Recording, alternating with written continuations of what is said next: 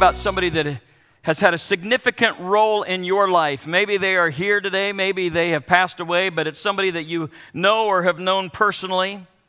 Maybe you still count on their input into your life. But there's a reason that you think the way that you do about them, and it's probably because they made a very good impression on you when you met them. Maybe you credit them for where you are today as a result of the investment that they have made within your life. Maybe you look back and say, if it wasn't for their fingerprints on my life, if it wasn't for a word of encouragement, if it wasn't for a word in a proper season, I don't know where I would be today. And probably every one of you are thinking of somebody different than I am right now. But I bet I know a few things about them. Because there are similar qualities in all of our favorite people that they seem to have in common. Number one, I bet that they were not consumed with themselves. I bet that they were not selfish people. In fact, I bet that the more you got to know them, the more humble they grew. It doesn't mean that they had a small personality. Maybe they had a big personality. Maybe when they walked into a room, everybody knew it because they were the life of the party. But even in that personality, there was something about the way that they interacted with people where they constantly deflected the praise to other people. And maybe you were a recipient of that.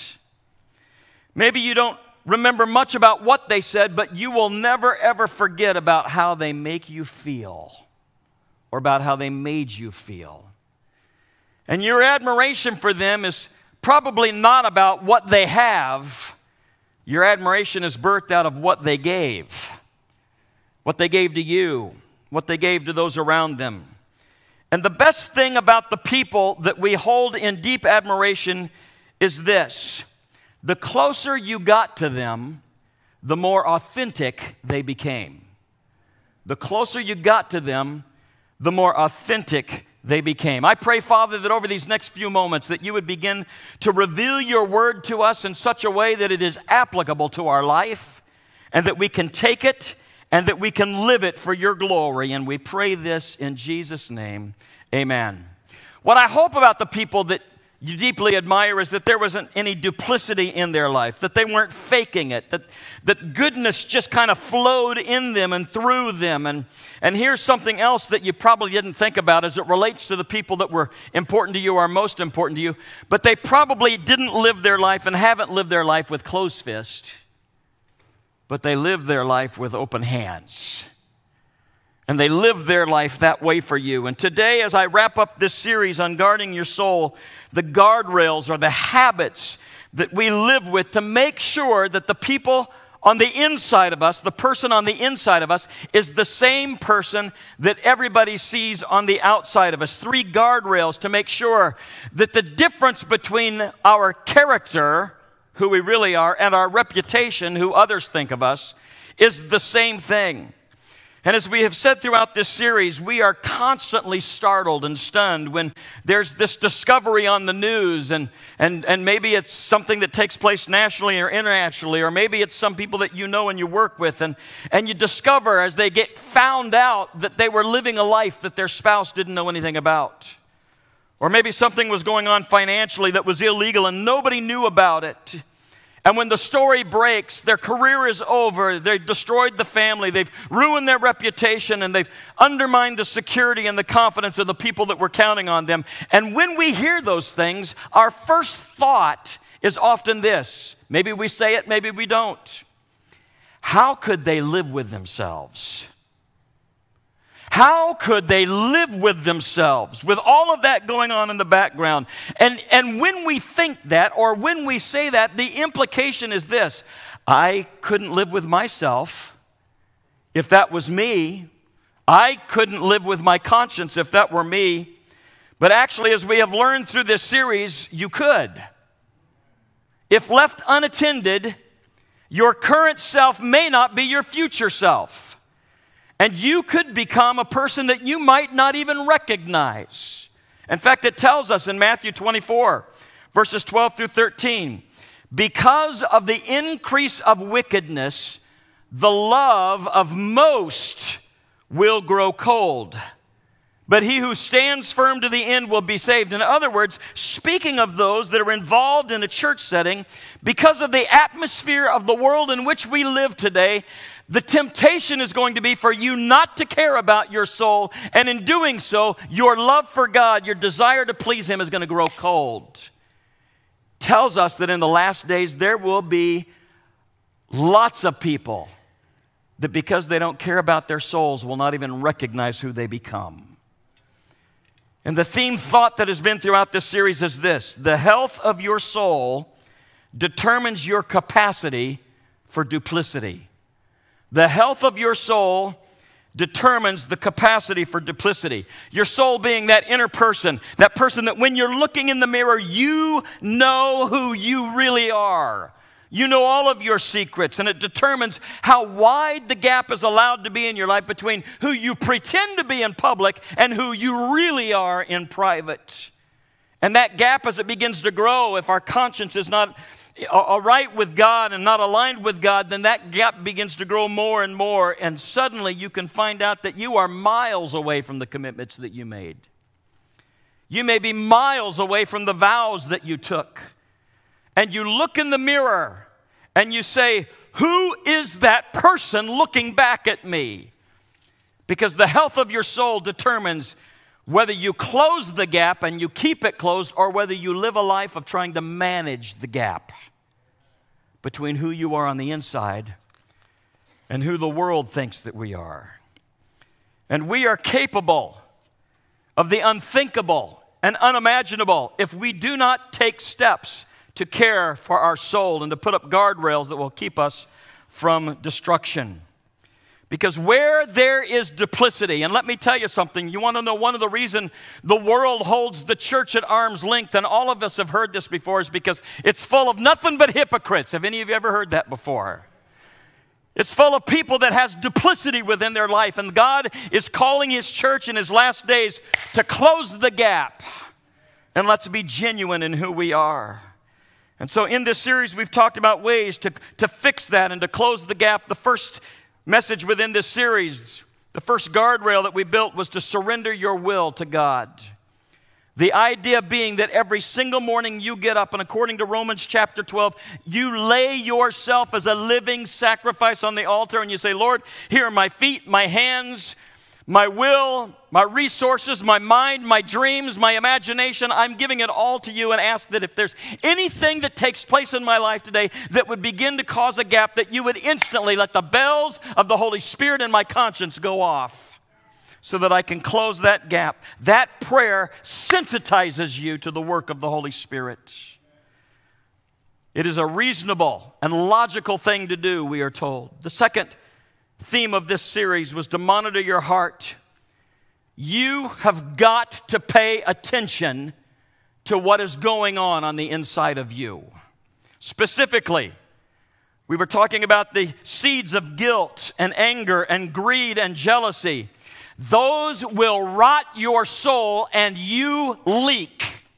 They don't stay on the inside. Those things will begin to infect every relationship that you have. They contribute nothing to you, but they have the potential to take so much from you. And today, guardrail number 3, and here's where I want to begin to unpack this third point. This is something that we all have in common. Do you know that we all desire someone's applause? We all desire someone's applause, their approval, their acknowledgement, their admiration, their attention, their affirmation. We all want to be loved. And this begins really, really early. Now, I'm a grandpa, and my grandkids call me Popeye.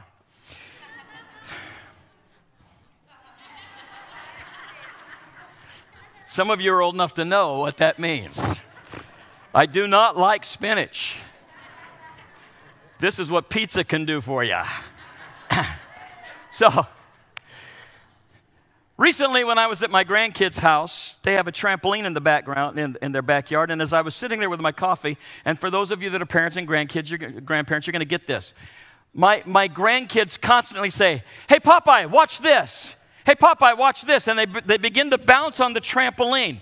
Hey, Popeye, watch this. Hey, Mia, can you watch me? Hey, look over here. And they're bouncing. And sometimes they'll jump and land on their rear end, and they stand back up, and I'm going, ooh, that's great. That's really good. And again, hey, watch this, watch this, watch this. And about 25 times in, you're going, dear Lord.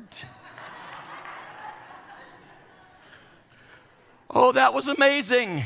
You landed on the other cheek this time. And we look at that and we say, what is that? Oh, I hate to tell you something, but what you had in you as a kid is still there.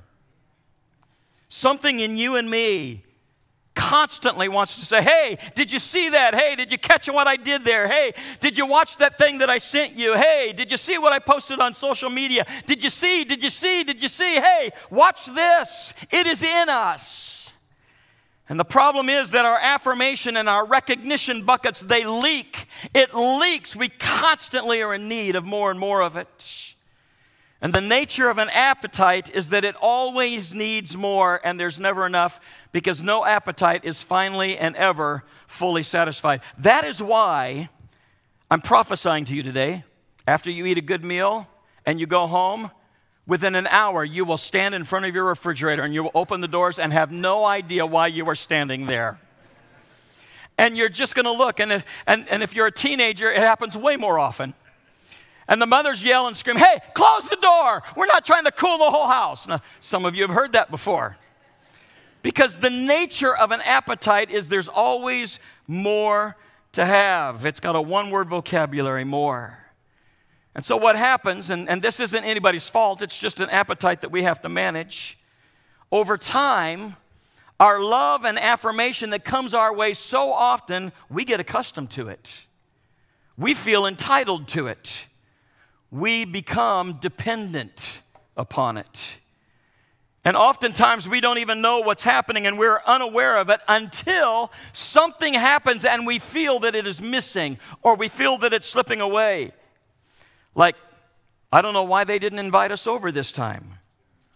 Or she didn't say she loves me this time. Or they didn't ask for my input this time. Or they didn't call me for my advice this time.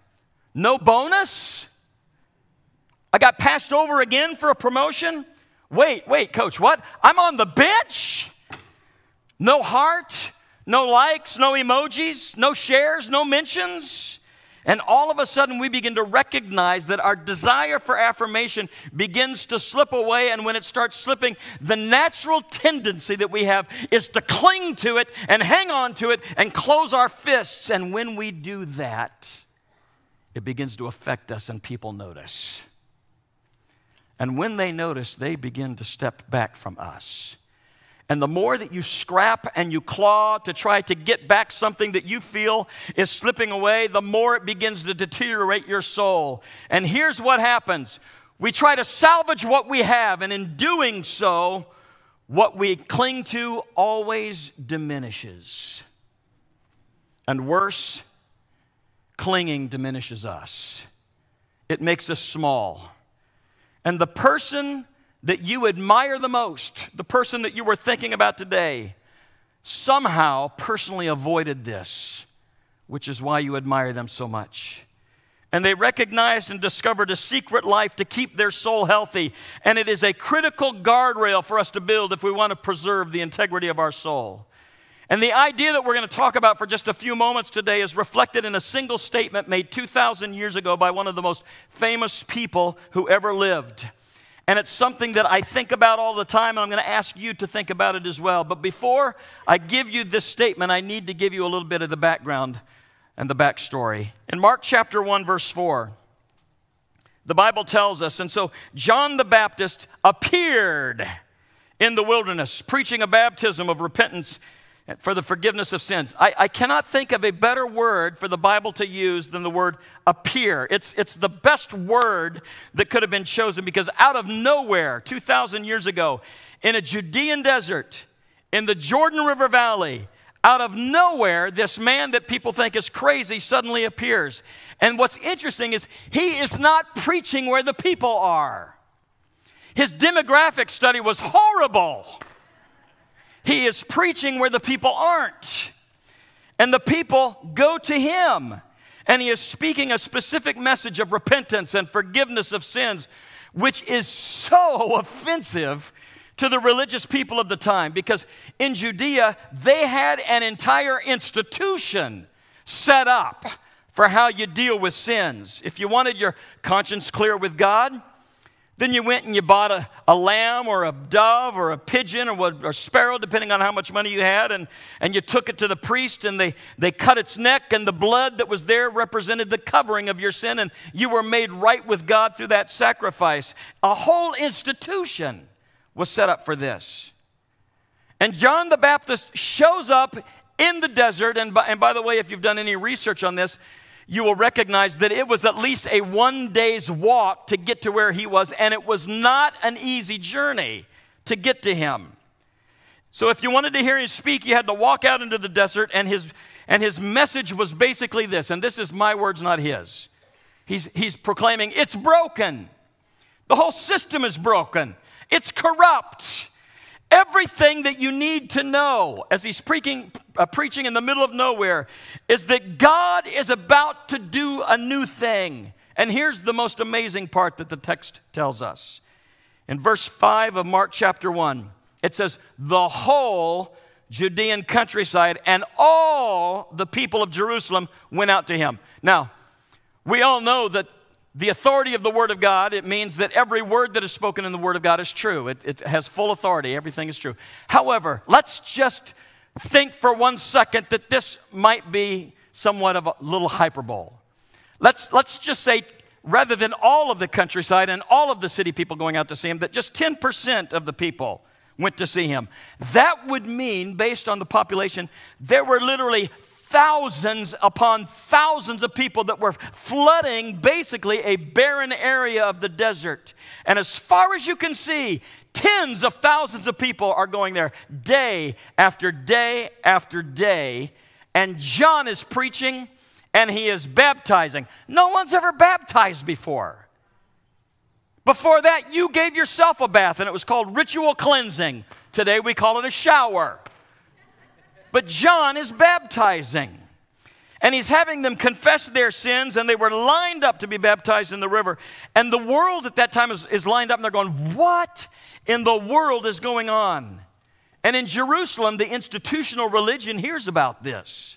And they begin to send some people out. They're going out there to find out whether John is claiming to be the Messiah, because if he is, then they know that this is a political movement. Anybody that's attempted to take on that mantle there was always civil unrest and bloodshed. And so the leaders of the temple, they go out there to find out what's going on, and John tells them, listen, I am only the warm-up act. I am the warning act. You need to go back and tell your bosses that they are broken, that the institution is broken, but there is one that is coming after me that is about to do something new, and you need to get out here and get your heart right with God and get ready. And the thousands of people, huge crowd, are going crazy when they hear this. They loved it. And he kept telling them, I am not the main act. I am not the main reason you're coming. And day after day, he would end his messages with this that's found in Mark 1:7. And this was his message. After me comes the one more powerful than I. Now, you need to understand that John the Baptist was a powerful man at this particular part. Thousands and thousands of people are following him. His crowds are huge, and they loved him, and they were supporting him. And he says, there is one who is coming that is more powerful than I am. And then he uses these words, the straps of his sandals, I am not even worthy to stoop down and untie. Now, if you were following somebody who was extremely popular, and he's talking about one that is to come, what he is saying is, you may appreciate me and you may be following me right now, but you need to know that I'm not even worthy to be a slave of the one who is yet to come. Just wait till he shows up. And in John 1:29 it says, the next day, John with his thousands of people, he's out there preaching and baptizing, and it says he saw Jesus coming toward him, and he said, look, he stops everything. And he points to Jesus and he says, look, look, it's not about me. You think I drew this crowd for me? It's never been about me. I want you to look. And his next statement bounces off because of the culture that we live in. But it was earth-shattering. And it was so crazy that nobody understood at the moment when he said this. Look, the Lamb of God who takes away the sin of the world. He looks at the crowd and he says, you've been to Jerusalem so many times to offer sacrifices, but this lamb is provided by God, and I'm telling you, this will be the final sacrifice that will ever be needed for the whole world, and he has shown up here. And it's not an animal, it's a person. And I have told you that he is more powerful than me. It's interesting because the way that the Greek is interpreted here, the original would mean to say that he has the power to pick up and carry off the sins of the whole world, past, present, future. That's how strong this Lamb of God is. Look, the Lamb of God who takes away the sin of the world. And he realizes that they're not getting it. They're just looking at him going, we came to see you. And so he tries to explain it, and it comes out just a little bit clunky in the way that it comes in our language, because in verse 30 of John 1, it says this.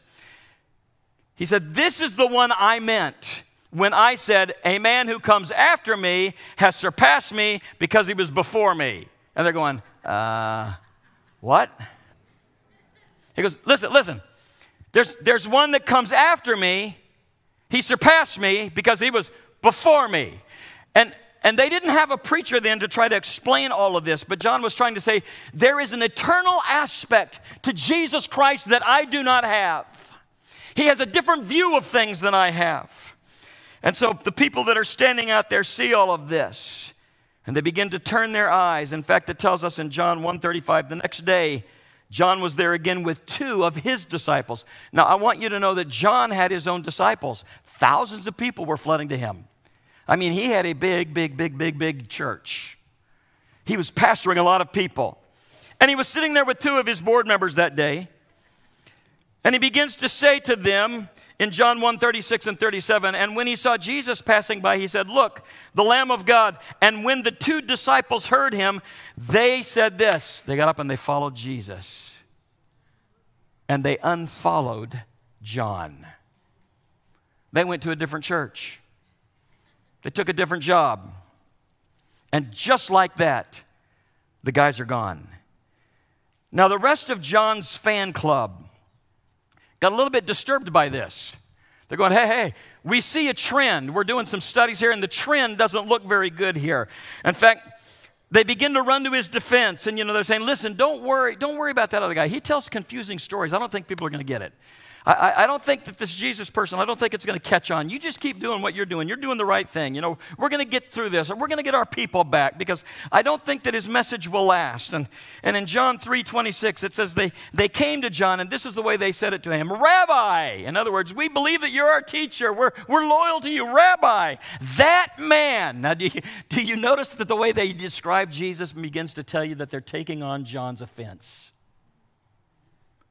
That man who was with you on the other side of the Jordan, the one you testified about, well, he is baptizing and everyone is going to him. John, that's your gig. It's your nickname, for heaven's sakes.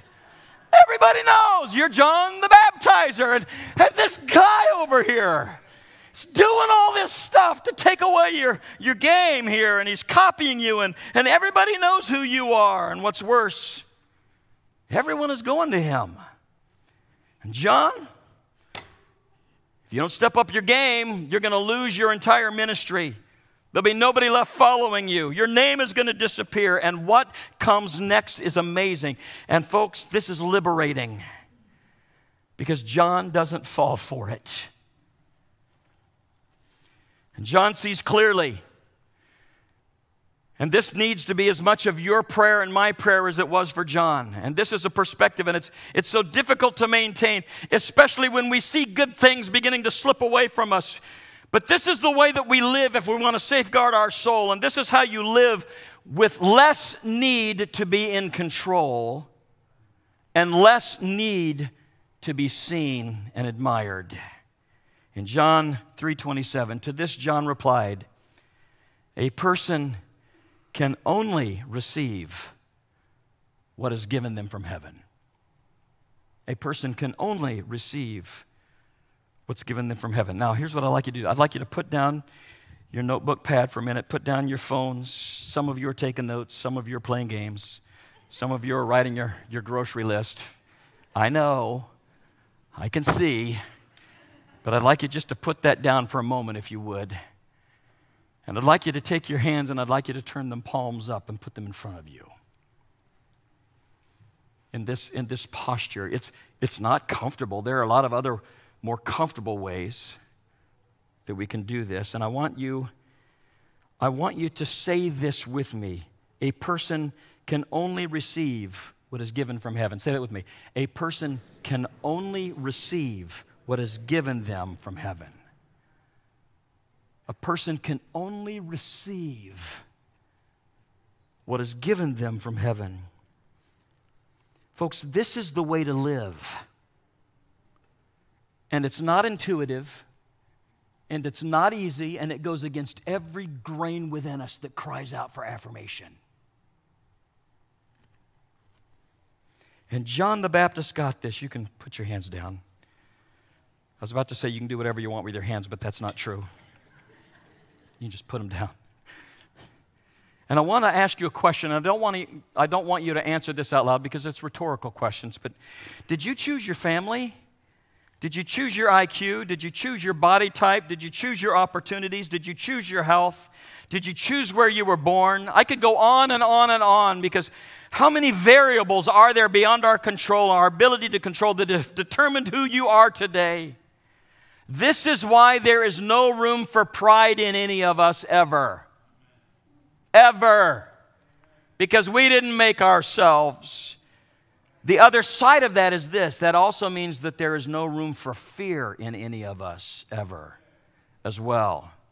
And there is no reason to cling.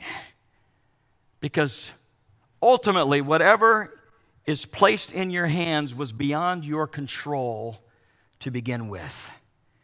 And John says, here is how I live my life. And a person can only receive and carry and hold what was given them from heaven. So why would I lose my mind and why would I lose my peace when heaven chooses to take something out of them? And here's the way John the Baptist said it. In John 3:30, he must become greater. I must become less. The only way for Jesus to become greater is for me to be less. And John says, that is fine, because that is why I am here. A person can only receive what is given them from heaven, and I exist for the purposes of heaven and not my own. And then he says this, and there's some really interesting wording in this, and I could probably spend 20 minutes on it, but I just want to read it and make a quick comment. In John 3:31, John the Baptist says this, the one who comes from heaven, he's speaking of Jesus, is above all. And the one who is from the earth, and John's saying that's me and that's all of us, belongs to the earth and speaks as one from the earth. And so we look at this and John really belonged to the earth. I mean, he might have been the earthiest, earthy guy that we've ever seen in Scripture. I mean, he's running around and he's eating locusts and he's wearing wild animal furs as he's running around, you know, and he's saying, look at the contrast between Jesus and me. He comes from heaven. He has an eternal perspective that I don't have. I live on earth. The best I can do is think earthly thoughts. The best of my desires are earthly desires. And so in the contrast of these two, who do you really want to trust? An earthly perspective or a heavenly perspective? And what is fascinating is in our vernacular today, what John would be saying is, hey, I enjoyed my 15 minutes of fame while they lasted, but I'm okay with that. I'm okay with it. I'm not going to fight it.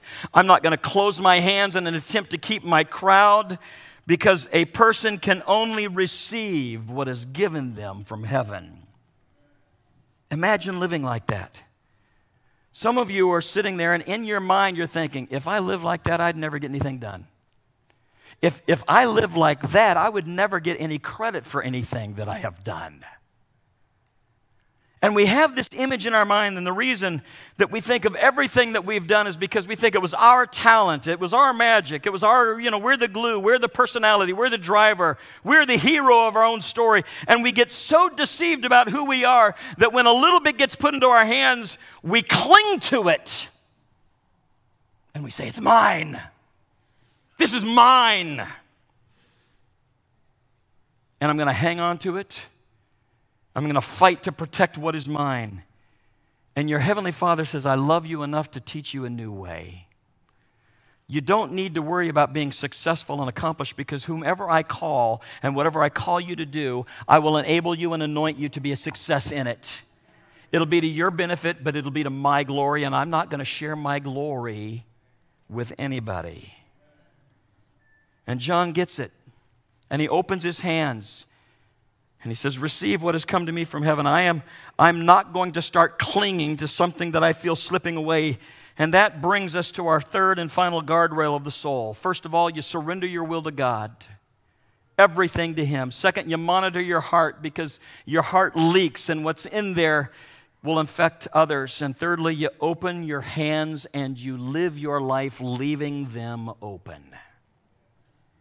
And every morning, in your prayer, after you have said, Lord, I surrender myself to you today. Everything that I've got, I lay it on the altar. You keep my spirit sensitive so I know what your Holy Spirit wants me to do. And Lord, monitor my heart so that there's no guilt, there's no shame, that there's no jealousy, there's no envy there, because that will just rob me. Then you say, Lord, help me today to live with open hands, because I can receive only what is given me from heaven. Because if I close my hands, I will begin to think that I'm a bigger deal than I really am. I will begin to fight for the accolades and the recognition. And I want to be grateful for everything that is placed here and everything that comes my way. I will not cling to what I cannot keep. I will not cling to what I cannot keep, because it makes me small, because it makes me self-centered. It limits what God can use me for, and it limits, when my hands are closed, it limits what God can put into my hands. Listen to me, this is important. It constantly, if you live with clenched fists, it constantly keeps you hanging on to the last thing rather than opening them up and saying, God, what's next? And it keeps you living in the past. I will not cling to that which I cannot keep, because that will rot my soul. So remember this, what you cling to eventually decreases in value every single time. What you try to hang on to will decrease in value. And what you make available to others has the potential to multiply. Here's where our struggle comes from. I'll be honest with you. I wrote this week, and I had to stop several times in the middle of this, because we get so tempted to just want to hang on to something. And I live in the public realm, and there's so many times I have to keep reminding myself, this is God's church. It's not mine. There's going to come a time when I'm going to die, and I need to be forgotten, but the name of Jesus Christ needs to be lifted up. And we have this fear of loss, and it wars against our soul, because when we feel like we're losing something that we have really liked, we want to try to hang on to those things, and we think it all revolves around us, and we make a mess, and our soul begins to atrophy, and our faith begins to die. And in our fear of loss, we also understand that we war against our own happiness. You close your hands, and you shrink your capacity for happiness. You open them, and you watch what God can do. And all of us know people, talented people. They've got unbelievable opportunities and abilities and exposure, and they have tons of stuff. And they are so ridiculously unhappy because they've lived their life like this. I've got stuff, and I'm hanging on to it. I'm not about to open my hands because I love what I've got. And God says there's a better way. If you want health in your soul, Open your hands and see what happens. We should fear the consequences of closing our hands more than the consequences of losing what is in them. Because ultimately, open hands are a reminder of who gives us everything and His strength and will in our life. Worship team, if you'd please come. Folks, we've all been to good funerals. You're going, I don't know what a good funeral is. A good funeral is when they talk about the person and you begin to recognize that we never talk about what they clung to. We talk about what they gave away. We talk about the way that they invested their life into other people. And from that, we intuitively know that we are always measured not in what we hang on to, but in what we open our hands to, what we give away. And here is the invitation that Jesus gives to those of you that may not be following Him yet. Jesus invites you into this life. Maybe you have fought so hard to hang on to what you've been given because you didn't think that God is a blessing God. You didn't think that your affirmation bucket would be full enough if you just open your hands and you let other people get credit and you quit worrying about whether your name is known and you just say, Lord, I can only receive what is given me from heaven. And John the Baptist said, crowds don't matter.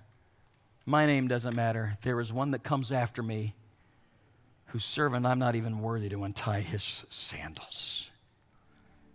So there are these 3 guardrails to protect your soul, creating habits that will allow you not to manage the gap between your reputation and your character, but to say, Lord, I want to be the same person when I look in the mirror in the morning to know.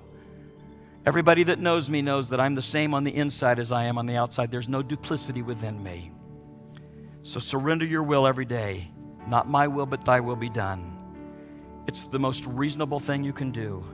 Monitor your heart, especially for guilt and anger and greed and jealousy, for you leak, and these will rot your soul. And thirdly, open your hands and leave them open. The health of your soul determines your capacity for duplicity.